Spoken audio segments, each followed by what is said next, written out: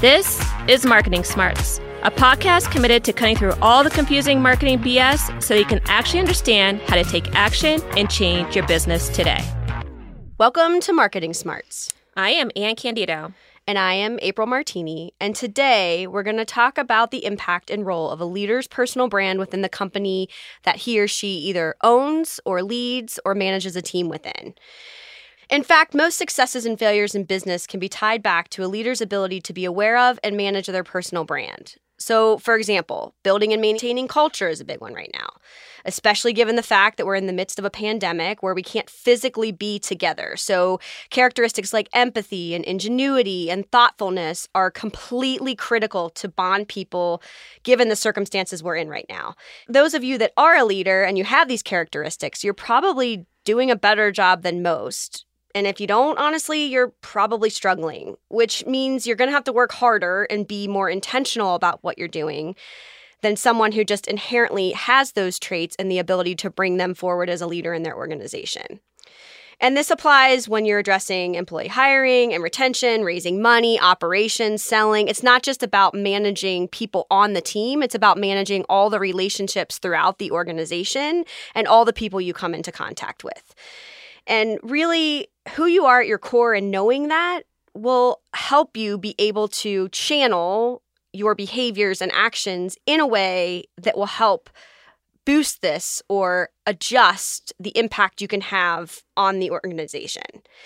And we just want to be totally clear again, this isn't necessarily just for leaders who are entrepreneurs and starting their own thing.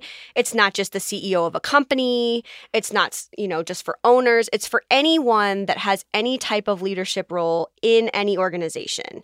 Because if you're taking responsibility and ownership for pieces of the business, you're acting like a leader, and therefore this speaks to you.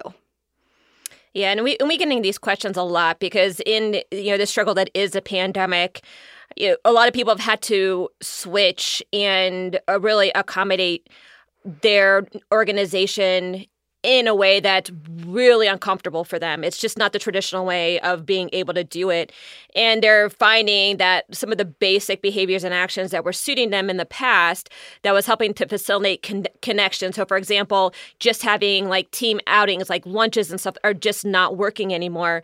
And that really means that you have to go back into your own personal brand as a leader and really understand what characteristics need to be thought through in what your awareness around those characteristics are. Because remember, as we say, your characteristics aren't good or bad, but how they present themselves in certain situations can be good or bad. And that's why you look at the behaviors and actions and see if those behaviors and actions are suiting what you're trying to accomplish at the time. So it might seem a little bit like a confusing conversation when you think about, brand truths and personal brand truths as a leader, but really people who are very much innately understanding that, aware of that, continue to adjust that, are really faring better in this time and able to help their organization really continue to thrive despite that. But if all this conversation on personal brand is still kind of confusing to you, we do have a really in-depth episode. And actually, I just looked and it's our most popular episode now. Yeah, I saw that today. So it's episode 3. So please go back and listen to that. We go through all the specific steps of defining your personal brand and then how to really cultivate that. So that will really help you have a good basis so that this conversation that we're about to have with you guys makes a lot more sense. Exactly. But for those of you that had already listened to that one and you've done all the work and you feel like you have a really well-defined personal brand that you're regularly working on with intention, we can jump into today's topic, which is 4 personal brand truths that every leader should know. Let's jump in. Okay, the first one is be clear and committed to your personal brand. So remember our comment just a few minutes ago about that previous podcast. If you have not done the exercise to proactively and deliberately identify your characteristics, your appearance, your behaviors and actions that make up your personal brand, and you haven't put them into practice, and you haven't been working on it for a while, you are not ready to project this brand onto the business. In fact, I would go as far to say that you could potentially do more harm than good, because if you don't know who you are at your core, how in the world are you going to expect anyone else to? The culture of any organization starts with a leader. It's the heartbeat. It's important to every single aspect. What you sell, what you provide, the services you put out there, who you serve, all of those types of things. So seriously, you haven't done the work, go back and do it. Otherwise, you're not ready to influence the organization in any significant way today. And I would just say this was a big one for me when I decided to set out on my own. Having been a part of agencies for so many years, I always kind of had to balance my personal brand with the brand of the organizations. And I think I always was striving to find the best fit for me at the point in time where I was within my personal brand journey. But even as good a fit as something can be, it's still not truly reflective of you if it's not yours. And so therefore, when I made the move to go on my own, which we've talked about that in previous episodes too on entrepreneurship, it was really important for me to think through what was it about me that I felt compelled me forward really at the foundation to go and create my own thing. And what that started as was just my true passion for directness and the ability to do far better work with respectful conversations and just really hitting on the head what we were trying to achieve that then would allow clients to get things for more value, less money, less time, and we could really get down to brass tacks and focus on the work versus all the politics that come out when you're within these organizations and you have a lot of players. And like I said, if you're not the owner, you have to then do what is reflective of that brand at the end of the day, in spite of what your personal brand is. Yeah, and you have to really figure out, right, what your role is within that broader context, too. And that's where we see a lot of the conflict happening as well, and we've gotten a lot of questions on that, and I think we're actually going to discuss a little bit more later, but it's about has my personal brand then reflect within the broader context of the company, but then what elements of my personal brand am I going to call upon in order to lead my team? And there's going to be ones that are going to work well, and there's going to be ones that aren't going to work well. And being fully aware of how those are going to manifest themselves in the style of team that you want to have and what is going to be the impact that you want to drive, all of those, being very, very important. So, April, I mean, can you, to kind of really hit this one home, can you kind of share with everybody one personal brand characteristic? You kind of said this, but just crystal clear, what is one personal brand characteristic that was fundamental in your success, and then what was one that was okay, I got to really manage this one? Yeah, absolutely. So I mentioned direct, and that is just a fundamental characteristic of mine. Again, to Anne's point, one that I'd have to manage for good and sometimes for bad. Being too direct with the wrong audience can have a negative impact. So that's a characteristic that I feel like I've learned over the years to really use to my advantage and learn the ways in which to put that to work for me within my business. I would say on the other side, one of my characteristics that I probably don't intentionally bring to the table when I'm in business necessarily is competitiveness. I have a very competitive streak within me. For any of you that know my family, we all have a very competitive streak within us. We've raced each other in marathons and such. I mean, there's a lot of it there. I'd like to say that it's always good-natured. That's not always the case. So that's one of the ones. Only if April loses. Yeah, only if I lose. That's right. But I would say that is one that I think early on in my career drove me. I wanted to be the best. I wanted to do the best. I wanted to stand out. But I think once I embraced the idea of teams and the fact that unfortunately in the agency world, there is a lot of that I behavior. I want to be the most creative. I want to be the visionary. I'm the biggest personality, all of those types of things. That didn't work to my advantage. And so while that's inherently very much part of who I am, and I would say that it does fuel me to always be better, I make a very conscious choice not to put that at the forefront when I'm in business situations. So, yep. All right. And number 2, which I'm going to pass on to Anne, decide which aspects of your personal brand will influence your business. And I think you gave me a really nice segue into this one. You're welcome. I didn't set that up or anything.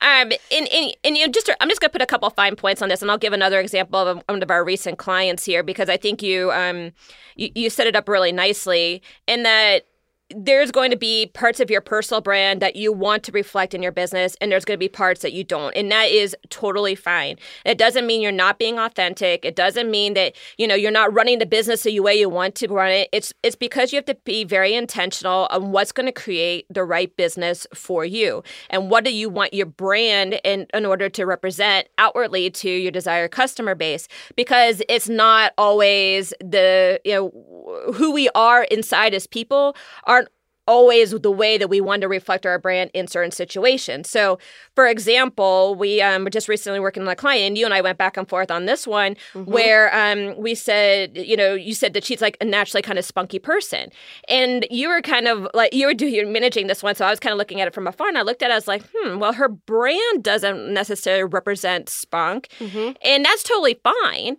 But as we were kind of decide what her tone of voice should be, it's like, well, do we pull back a little bit on this spunk if her brand needs to represent a different kind of tone or a different kind of context? Because in this case, it was all about transformation and trust and, some of these really, really important aspects of her brand. And so like the spunky nature could work if she was going to lean really far into it. But if she wasn't going to, then it was going to feel a little off if like somebody walked in and all the brand equity was like in one way and feeling like one way, but all of a sudden you have this like really kind of like spunky personality that was like that was facing the business. So it could seem a little bit incongruous, and then with that it kind of the experience feels a little off. So we had a really long conversation about, okay, how much of this comes forth and how much of it, and obviously you want to feel like you in your business, but you don't also want to overly indulge your own pursuits in your business as well, because that also could be a conflict in what you're trying to achieve. So you kind of have to keep them a little bit separate, but you also have to be totally aware of where your personal brand characteristics were going to manifest themselves in behaviors and actions that are going to be conducive and not. Yeah, and I think what you heard right there is really an insight into the way that Anne and I work together, which I just want to point out that this is a place where you can talk to other people about the aspects of your personal brand or that of clients that you're working with. I think one of the things that we do well is, I had identified personally with this client, just personality-wise, we jived really well in addition to working on her brand. And I think because of that, I was a little bit blind. I had a little bit of a blind spot, I guess, on what should come forward and what should not. And while that could have been a huge area of differentiation for her, when I heard Anne's feedback, I really kind of went back and I thought, it's not necessarily spunk, and I just talked about directness, but it really is like that is what she has. And so she wants to work with clients who are going to take her feedback for the professional that she is and lean into that and allow her to manage from that point of view. So it's more professional than spunk. It's like a direct professionalism. And so when we pulled back to that, it was really the fine point that I think pulled all of the tone of voice together and then let her be off on her way to bringing that to life. And, she just implemented it, but the changes I've seen so far have been exponentially better than what we had before. So, yeah, and I think that's the same if you're a leader, not just in a business context and not necessarily needing being a leader in an entrepreneurial context is, again, you need to define what aspects of that are going to be part of your little entrepreneurial world, whether it's your team or your organization, so that you could be very clear about how your tone and how all your brand attributes are going to come alive within the context of your team and what your team is going to deliver. Exactly. Yeah. So that brings us to our next one, which this is number 3, create a brand identity that consistently ties back to your personal brand for business. So that example we were just talking about, that's tone of voice. That's part of that personal brand, the verbal side of it. So once you've put your stake in the ground, you've really identified your personal brand, you've been very choiceful to the conversation we just had about which aspects are coming forward.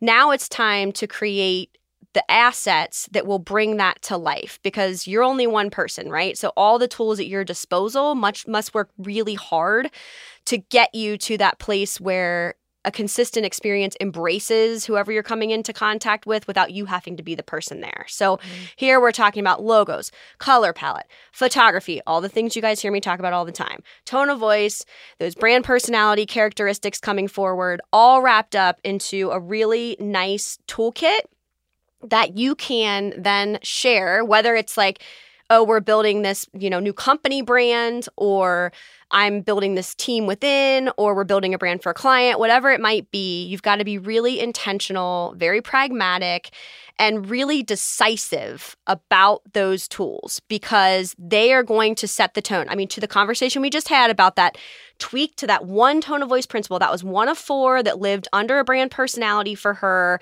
that once we got it right, we knew we got it right. If we hadn't, things would have probably always felt a little bit off. One of the examples that I always love here is Phil Knight. I think I've mentioned I'm a runner, so of course there's a connection there with him. But I think the thing about him is he was a runner as well. He was very passionate about the sport. He was disenchanted with the shoes to the point where he actually set out to find/help engineer the perfect shoe for running.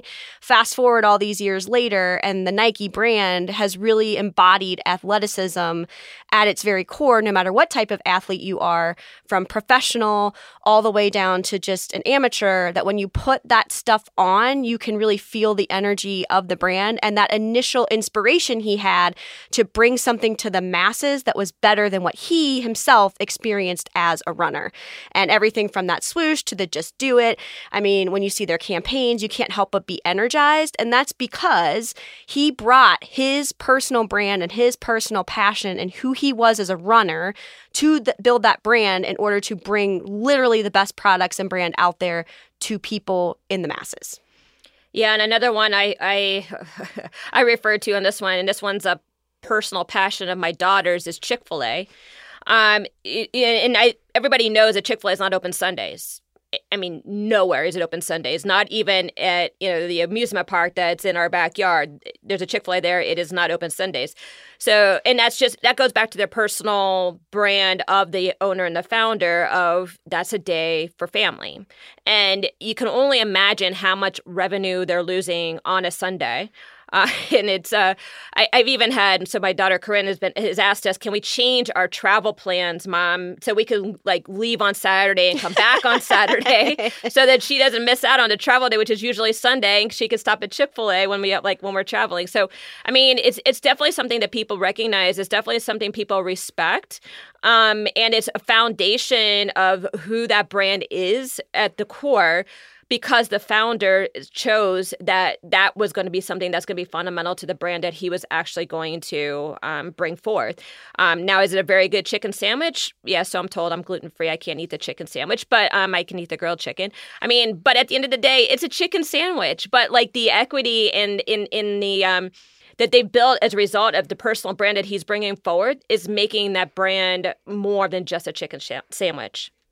Yes, exactly. And I would say, to bring it back very personally to Anne and me, I mean, we align fundamentally on certain characteristics that have led our values and that then brought us together at a much deeper level, which is the connection you feel with these brands is when you have something more meaningful than to the point of just a chicken sandwich, right? Or a pair of running shoes or a jacket or whatever. You feel that passion and energy that comes forth from a leader, a founder, whoever really had that idea and then went forward with the business the similar way that we have done. And we talk all the time about speaking directly but respectfully to clients and not wasting anybody's time and making sure that we're just at the end of the day doing good work with people that we like. That's really the essence of our entire company, our entire initiative. We've told the story of how we got together in a previous episode, so I won't belabor that point for those of you that have already listened to it. But just the point that, as founders and leaders ourselves, we have really lived this and breathed this, and it's what's led to our success. And I think it's also some of the elements of what we've learned in our previous life. It's kind of like when you learn what not to do to some extent too. Yes. You're like, well, and all my, we can all say we've had some good and bad bosses and leaders in our history, but as much as you can respect the way that some people have done and led and done work, you can also look back and say, I am not going to do it like that, which I think was one of the reasons we got to some of the directness and why that was so critical and important, because it was something that we were dramatically missing in our own respective corporate environments. But it's something we really appreciated from a leader. Yes. And so, you have to remember, too, that as a leader, you can't always indulge in what you want it to be. You have to really be cognizant of what your team is going to respond to. And if you happen to be, and we're going to talk about this, in a future episode, but if you happen to be kind of conflict adverse, for example, but your team is a very dynamic, very emotionally driven team, that's going to be a problem. So you have to really recognize that some of those personal brand attributes, if you're conflict adverse and your team really responds to conflict, then in productive conflict, not like mean, torturous conflict, then you're going to have to really figure out how you're going to address that and what behaviors and actions you're going to put in place in order to foster that, not squash it. Yes. So I think that's really, really important, is that you'll learn as much about, from people about how you want to be, as much as you're going to learn from people how you're not going to be, how you're not going to lead. Yeah, which I think is actually a nice segue to the next one, which you're going to also take. Number 4 is institutionalize the parts of your brand that you want to be your legacy. So here we're talking more of the long-term vision of those assets that you're bringing forward. Yeah, and I think this is really, really important, because this is what solidifies it and makes it real, right? Because you could talk about it all you want, but when you solidify it and you make it real, you put it down on paper, you start intertwining it in your About Us page, you start intertwining it into purpose, mission, value statements, you start entwining it into mantras that you you represent and that you're continually reinforcing to your team. This becomes real. And this is what is actually taken and becomes your legacy as you move down the road. And nobody's going to know it unless you actually institutionalize it. And that's super important, because there's going to be pieces that you're going to leave to be flexible, but there are going to be pieces, like we talked about, the passion for sport that that Phil Knight had, that became the essence of Nike, the principle of Christian values of no working on Sundays, that became a value for Chick-fil-A that still is like very much intact. Those are ones that you're going to have to set and establish in order to be able to leave that legacy. Because then when that is down there, that becomes the thing that gets passed down, right? And so you really need to have that, and you really need to make sure that is very clear. So initially, this is what's going to represent you, because especially if you're an entrepreneur or you're a leader, you are kind of the manifestation of whatever that is at that time. But as people come in and it evolves and it gets more personality and it kind of breathes, there's going to be other nuances that are going to give it color. So you want to make sure that the parts that are really, really important maintain their integrity, and then the other parts are free to kind of move. It's also going to help you as a leader to understand that, so that you're not like having that knee-jerk reaction every time somebody does something. It's like, is that against like what I want or what I not want? You're going to be very clear in your head that like, oh, yes, I have space for that kind of a nuance, as long as it's not violating this key principle. And it allows you not to be as paranoid and worry about, all the different kind of stimulus that's coming at your way, and you can like be a little bit more accommodating to other people. And it just creates a little bit more of a vibrant team, whether you're an entrepreneur or a leader of a team. So I think that's really, really fundamentally important, that you really establish and clearly identify what are the key points of your personal brand that are going to be your legacy, and then let everything else kind of breathe. And you might massage that as you go. So it's not like something you have to write in stone and then, hey, I'm done with it. But you have to start somewhere, so that people are very clear what's expected of them. And then you can have the conversations in a very open way, and you can continue to let everything kind of develop in a more organic way. Yeah, and I would say the other part about that is it lets you keep your eye on the bigger picture. So to Anne's point, you're not micromanaging every situation that happens because you've built in that flexibility. One of the unfortunate examples that I think sheds light on the what not to do is, agencies are agencies, and they, as such, have a lot of changes, different cultures over time, people coming in and out all the time. And I think that can be a huge challenge for someone leading. And I've worked at too many of them to see moments where you can kind of see the train wreck coming, so to speak, right? But somebody wakes up one day and is like, wait a minute, who are we? Why are we here? What have we been doing? Why are we doing it again? And really that comes from leadership, right? It's not the role and responsibility of the people doing the day-to-day work with their heads down, making sure stuff gets done for clients. It's the head CEO all the way down to every leader of the organization. And unfortunately, there's just been too many situations where fill in the blank. You grew too fast. You took on clients that you really shouldn't have for reasons that didn't align with your values. You chased after something that was a dream that really wasn't aligned with the business strategy and the model you were trying to build. I mean, all these situations can happen. A merger and acquisition went bad, whatever the case might be. And nothing causes an organization to crumble faster than when that brand represents nothing or something very muddy and then no longer speaks to the broader organization and all the subsequent people that it touches outside of the organization in a way that's truly meaningful. And I think that's a really good point. And I'm equated to something that, hits really home for me and hopefully kind of provides an analogy that people can understand. Because I think what you said is so fundamentally important in the context of what you build around, too. Mm-hmm. So, for example, let's take, a rock band, right?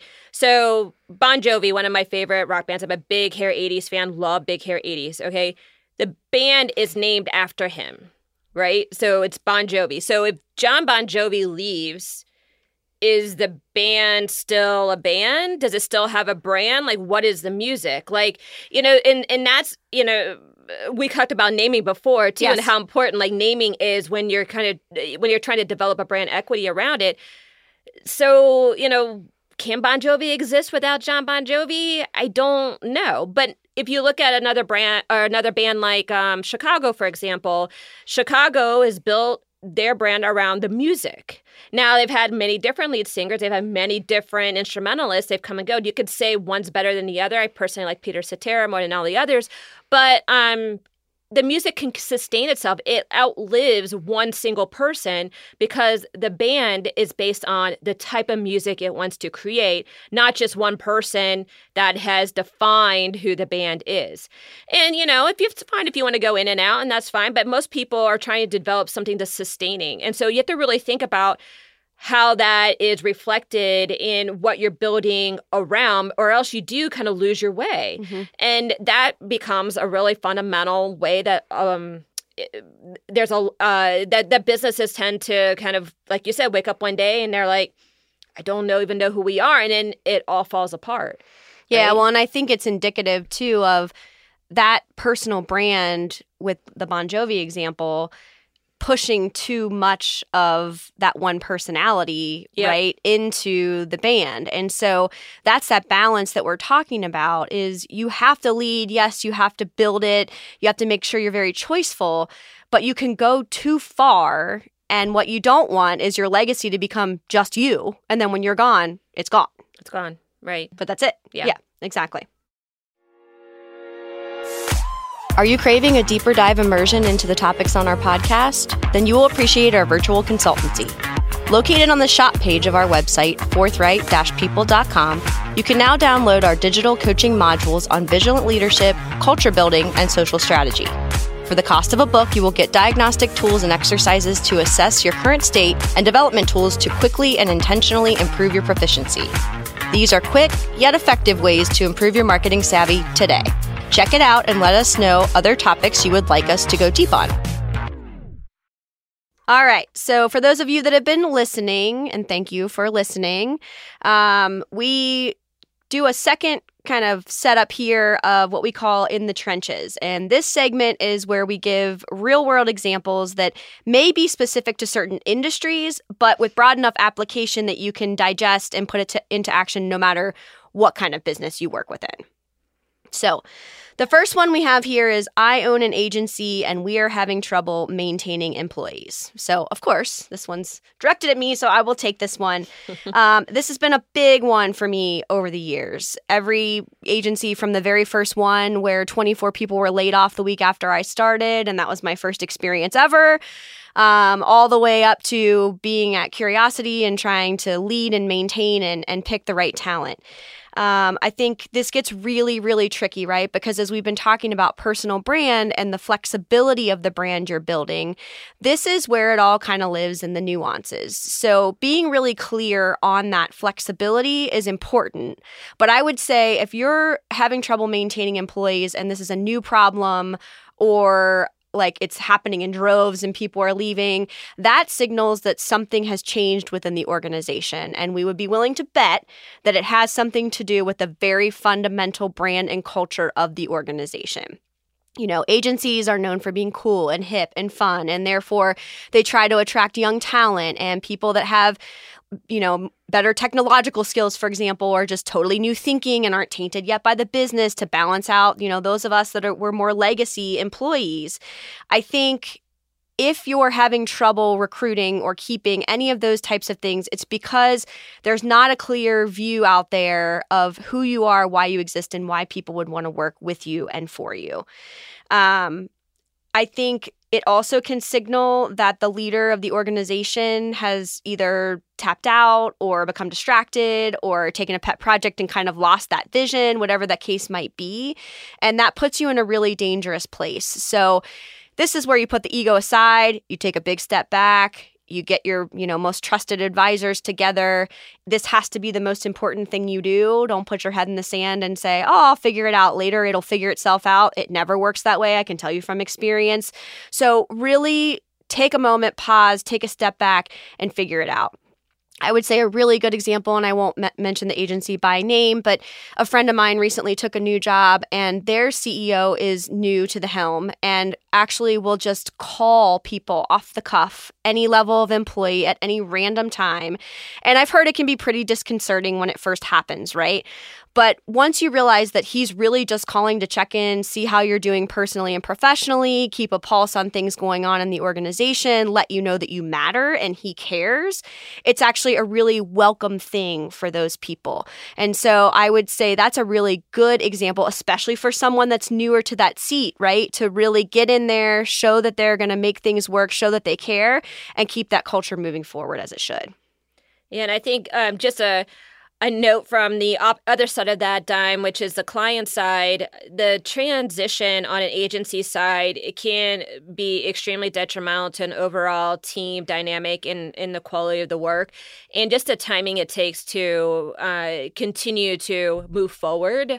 I know especially when key members of the agency would turn over, it felt like we were almost starting over from the beginning, where you had to retrain that person and the person had to kind of come in like and learn all the dynamics. And then they had to figure out like how they were going to engage. And especially if you don't have a strong leader who has a very strong personal brand and hasn't done any of these things that we've talked about how do you quickly onboard someone onto your team, it becomes a big, huge distraction for everybody. So, you know, I know like agency jumping is a thing, and I've seen it happen, especially over my several like decades over at P&G, but you know, do your best to try to minimize the impact. And you can do that by doing everything that we've been talking about as a leader, by understanding your personal brand, documenting what's going to be important for your team, understanding, you know, what are your clear points that are going to be the key ones, and then what are you going to allow, you know, the flex around,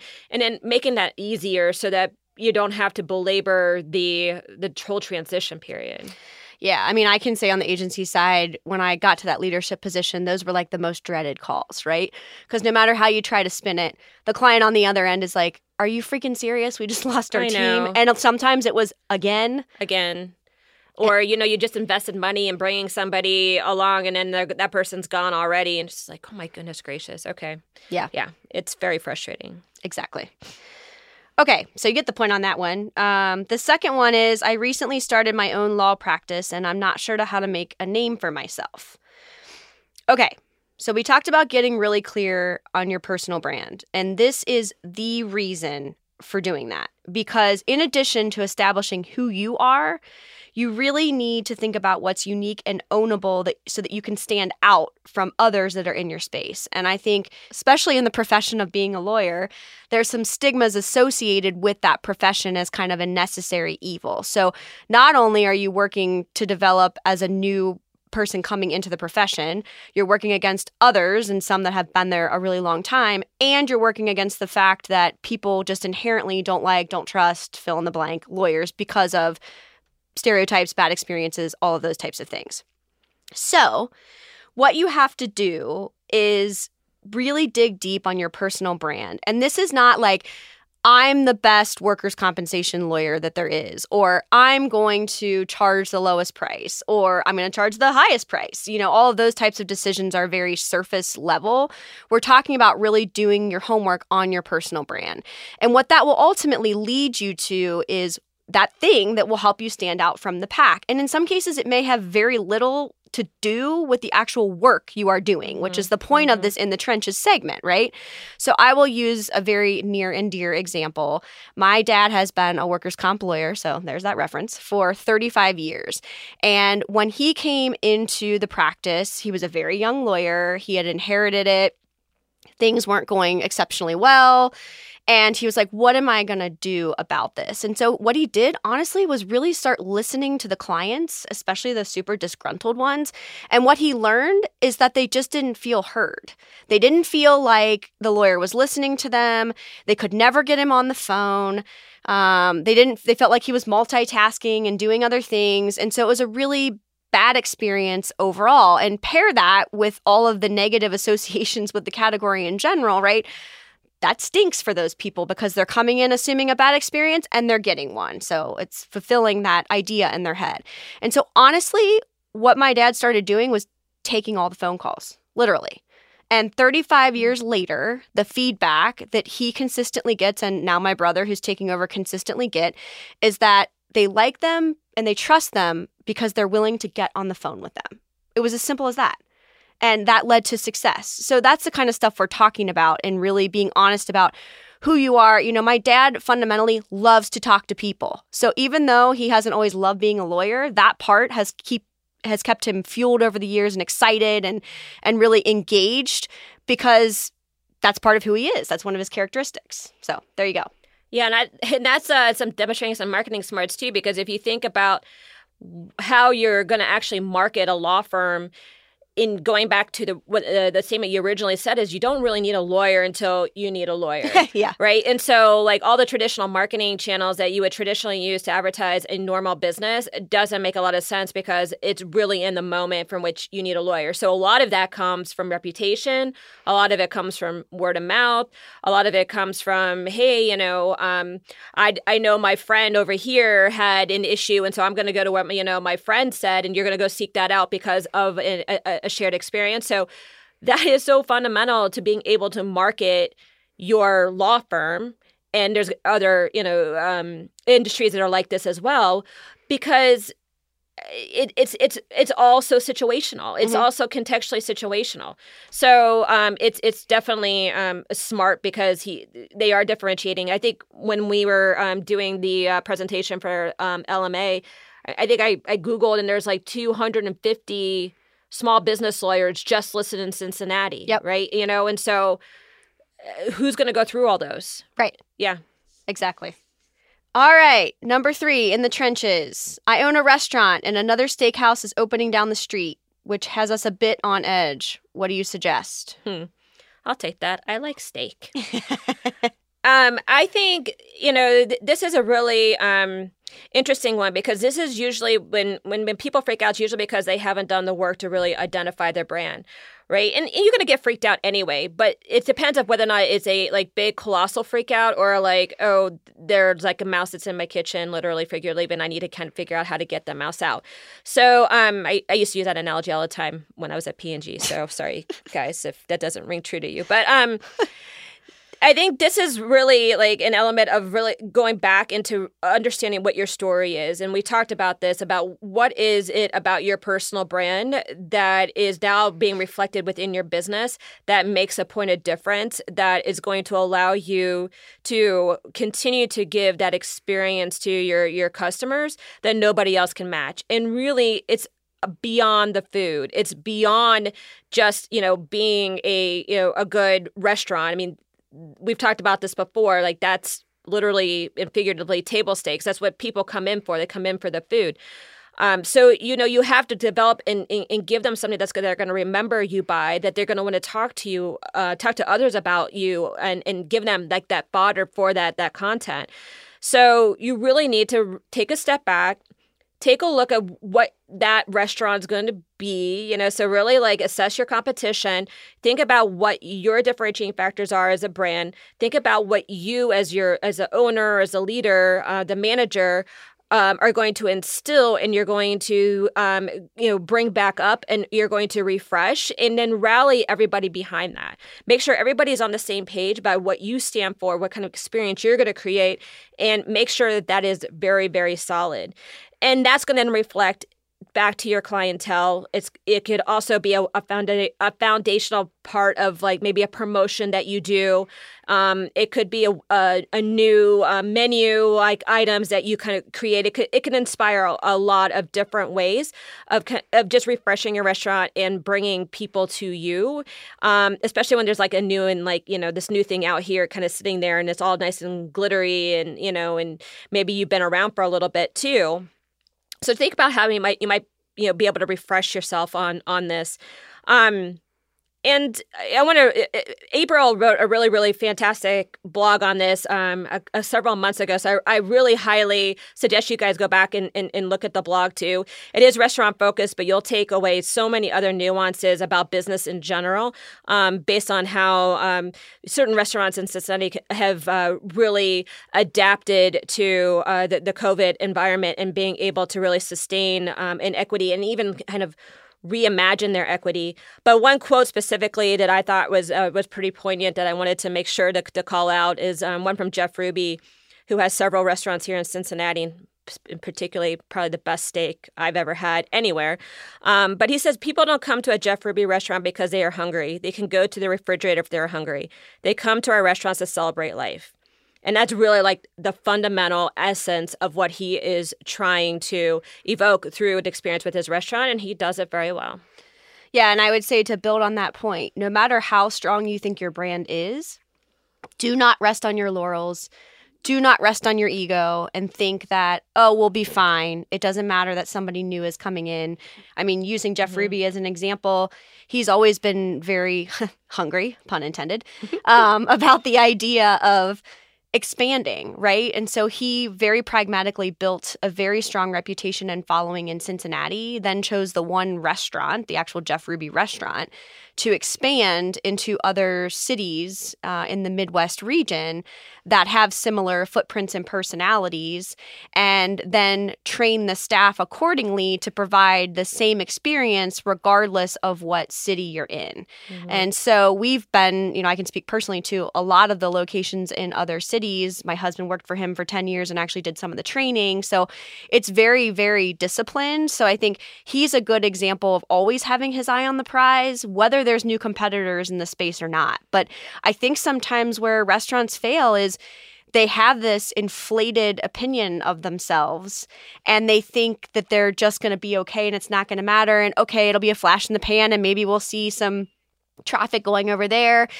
And those are the ones that always get caught off guard when they really shouldn't have been. And it can be everything from the new restaurant paying more and, stealing their employees, especially if it's a similar type of restaurant. That's a really easy thing to do. Or, they just continue to do the same old thing and around them all these places are opening. I mean, if you're not focused as the owner of that brand, no one else is going to do it for you. And competition or not, you really have to make sure that you are tirelessly working to ensure that you're top of mind for people in a very competitive space. So, all right, fourth and final in the trenches. My company is being acquired and my gut is telling me the culture will change. Another big one from the agency side, folks. I have lived through this many times, and I have seen it work, but more often than not, to the point of learning from mistakes, I've seen it not work. And I think what happens here is people get distracted by the idea of sale or merger or something bigger. Their eyes go wide with a big payout. Or people that have run the company for a long time are going to retire and they don't really have any succession plan, whether it be with family or others, that have worked for them for a long time and they're ready to be out of it. I mean, there's lots of situations that come up. But I think what I've seen happen is everybody gets really excited about the idea and then kind of forgets the brand and the legacy that has been built to date. I can tell you that when third parties enter, it gets really sticky. Those are situations where the agendas don't line up. You might be told something and then you get into a room with everybody and you're like, wait, you were told this, I was told this, what's going on? I just think these types of situations get really emotional, really messy, and everybody kind of just loses sight of the goal of doing it in the first place. And so I remember being in a room at 23 years old that I probably had no business being in, watching these parties go back and forth of two companies that were being put together by an outside equity fund. And how are we going to integrate all the leaders? What were you going to call ourselves? All of these shiny things, like what's the new logo going to be and all of that, when at the very foundation, no one was talking about the different cultures of the organizations and how are they going to come together. And the fact that we now had, I think, 7 offices across the world and who was going to be at the helm. And then you watch the founders kind of, tiptoeing / arguing with each other about, who was going to be in charge. And at one point it was like, can we put all 5 names together and make a new name? I mean, it just got totally insanely crazy. But I think the point of this is, if you have taken the time to build a business and you really want your legacy to move forward, and if you don't, that's okay too. If you're okay, like I'm done, I'm selling it, I built my thing, I'm out, that's totally cool. But if you really want to leave a legacy that's more than just the building and then sale of this company, you've got to be the one to ask the harder questions, because there aren't very many of those people in the room in my experience. And once the train gets rolling, it just goes. And then you're left looking back and thinking, what the heck happened? That organization that I mentioned when I was a young pup in rooms that I shouldn't have been, I think that they changed hands after the merger. I think the company lasted 2.5 years, and then the subsequent 4 to 5, it traded hands many more times, and now it's gone today. So there you go. Yeah, and from my corporate world, I got to experience a couple of different acquisitions, one specifically being the Gillette acquisition. And what you said about really understanding the legacy that you want to have and how that legacy then transcends into a new organization. I mean, the case in point right here where I say we when I'm speaking figuratively about P&G at that moment in time, realized that, the organizations were so culturally different, trying to assimilate them into one either by, and since P&G was buying Gillette, it would be a P&G assimilation of the Gillette culture, was just going to be detrimental. And actually, Gillette operates very independently still to this day. Still in Boston, considered another headquarters. They still have top management that aligns, but it's a very different culture. That can work as well. But it's only because they were so fundamentally clear about what was important about the company. It's a legacy company. They have, their products are legacy products, but the performance of the products was very much aligned, in those values, those principles are very much aligned about performance, about consumer being, boss, which A.G. Lafley was famous in saying. So all those principles aligned, but the cultures were too different to assimilate together, and they were maintained. But I remember having to bring in and try to convince some of the packaging folks to come to P&G, and I couldn't convince one. I couldn't. And I'm, between Boston and Cincinnati, there's going to be a lot of people who's like, yeah, why would you go to Cincinnati? But there was a lot of compelling reasons for people to come to Cincinnati. I think actually the most compelling one was it stays lighter later. that was one of my big selling points. It doesn't get dark as quickly here in Cincinnati, and actually kind of got paused more than anything about houses being cheaper and school. I'm like, no, that was like, no, it's like it stays lighter. Like, really? So I think that's just case in point to what you were saying. And I think it's really, really important, and why it's so important to make sure you're very clear on your legacy, so that if these mergers or the positions to sell your business come along, you can have some direction of how that is going to come to fruition, and if it's the right partner to sell to as well. So you talk about that a lot as well. Yeah, exactly. Yeah. All right, so that closes out our In the Trenches section, and we always like to end with a real-world example. So today we have a personal brand founder. Sometimes we talk super effective, sometimes not so great.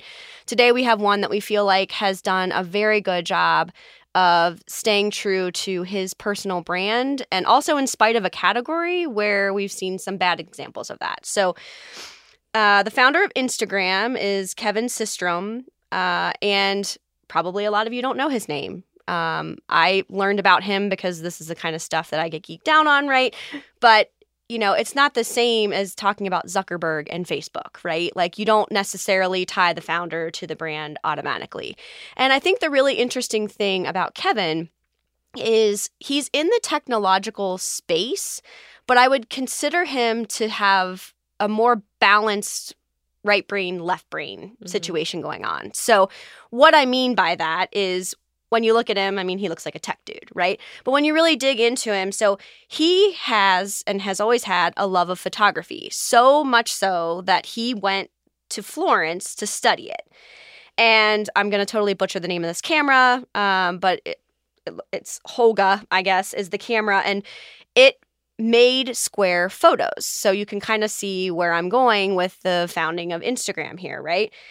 So he loves photography. He's looking to build a business. Again, he's in the tech space. He partners with Mike Krieger. They kind of are, deciding what to do. And at that time, cameras on phones were getting better, but there was no real standard technique anywhere in social. So the pictures that were showing up were either real bad because the cameras on phones were real bad, or they were just not really adhering to any sort of branded style. So Kevin took that passion of photography and that idea of that square camera or picture and started building Instagram. And he took input, and this is the great example of ideas coming from anywhere, literally.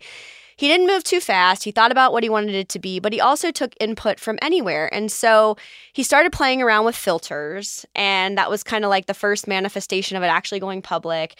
And his wife just refused to use the platform at all. And he's like, why won't you use the platform? And she's like, because I can't take pictures like you can. They look horrible. I don't want any part of that. And, I'm just going to feel like a failure. And so that was the manifestation of this technology that they had of what to do with that filtering technique, right? Then it started to be built into the platform. And so, they just really had fun with it, tested and learned. Obviously, it turned into a huge business that was eventually sold to Facebook. But to the point of then also being careful about missteps, the first name that they actually picked was Bourbon, spelled B-U-R-B-N, because that's Kevin's favorite drink. That's the only reason. And good thing they took a step back there and decided, no, that doesn't give any explanation to what this is. And things like Facebook already existed, right? So what was a more intuitive name? And eventually they got to Instagram, right? Instant photo, it's one little photo, that square, little piece in time.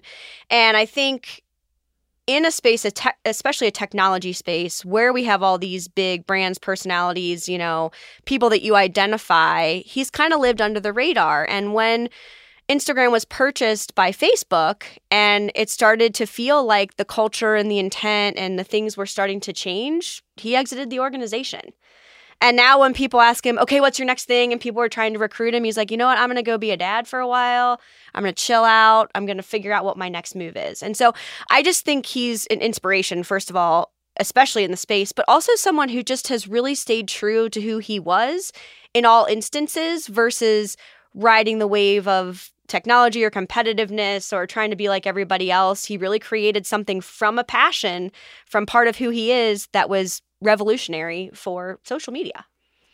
And I think it's interesting because I love what you say about the right brain and the left brain thing, because what I know about him and what you've just articulated is he's so specific about the craft. Yes. And that's what's made it what it is. If it was just like, anybody could take photos. It's not a big deal. And I'm just putting photos to my copy. Absolutely. You were doing that on Facebook anyway. So what made Instagram so much different than Facebook was the quality and the thoughtfulness behind the imagery, which is what he bore. Like that's what was born out of Instagram, right? And and like even what his website, I can't take pictures like that, so he made that available to the masses. Yes. Even like now anybody could take a good picture, and that's fundamentally what was so inherently important about his personal brand and his love for photography and his appreciation for craft, which I would imagine would be another one of his strong personal brand characteristics, is this appreciation for craft, and manifesting that into a brand and then a business that actually has spawned so many other businesses. Now you have the Instagram influencers.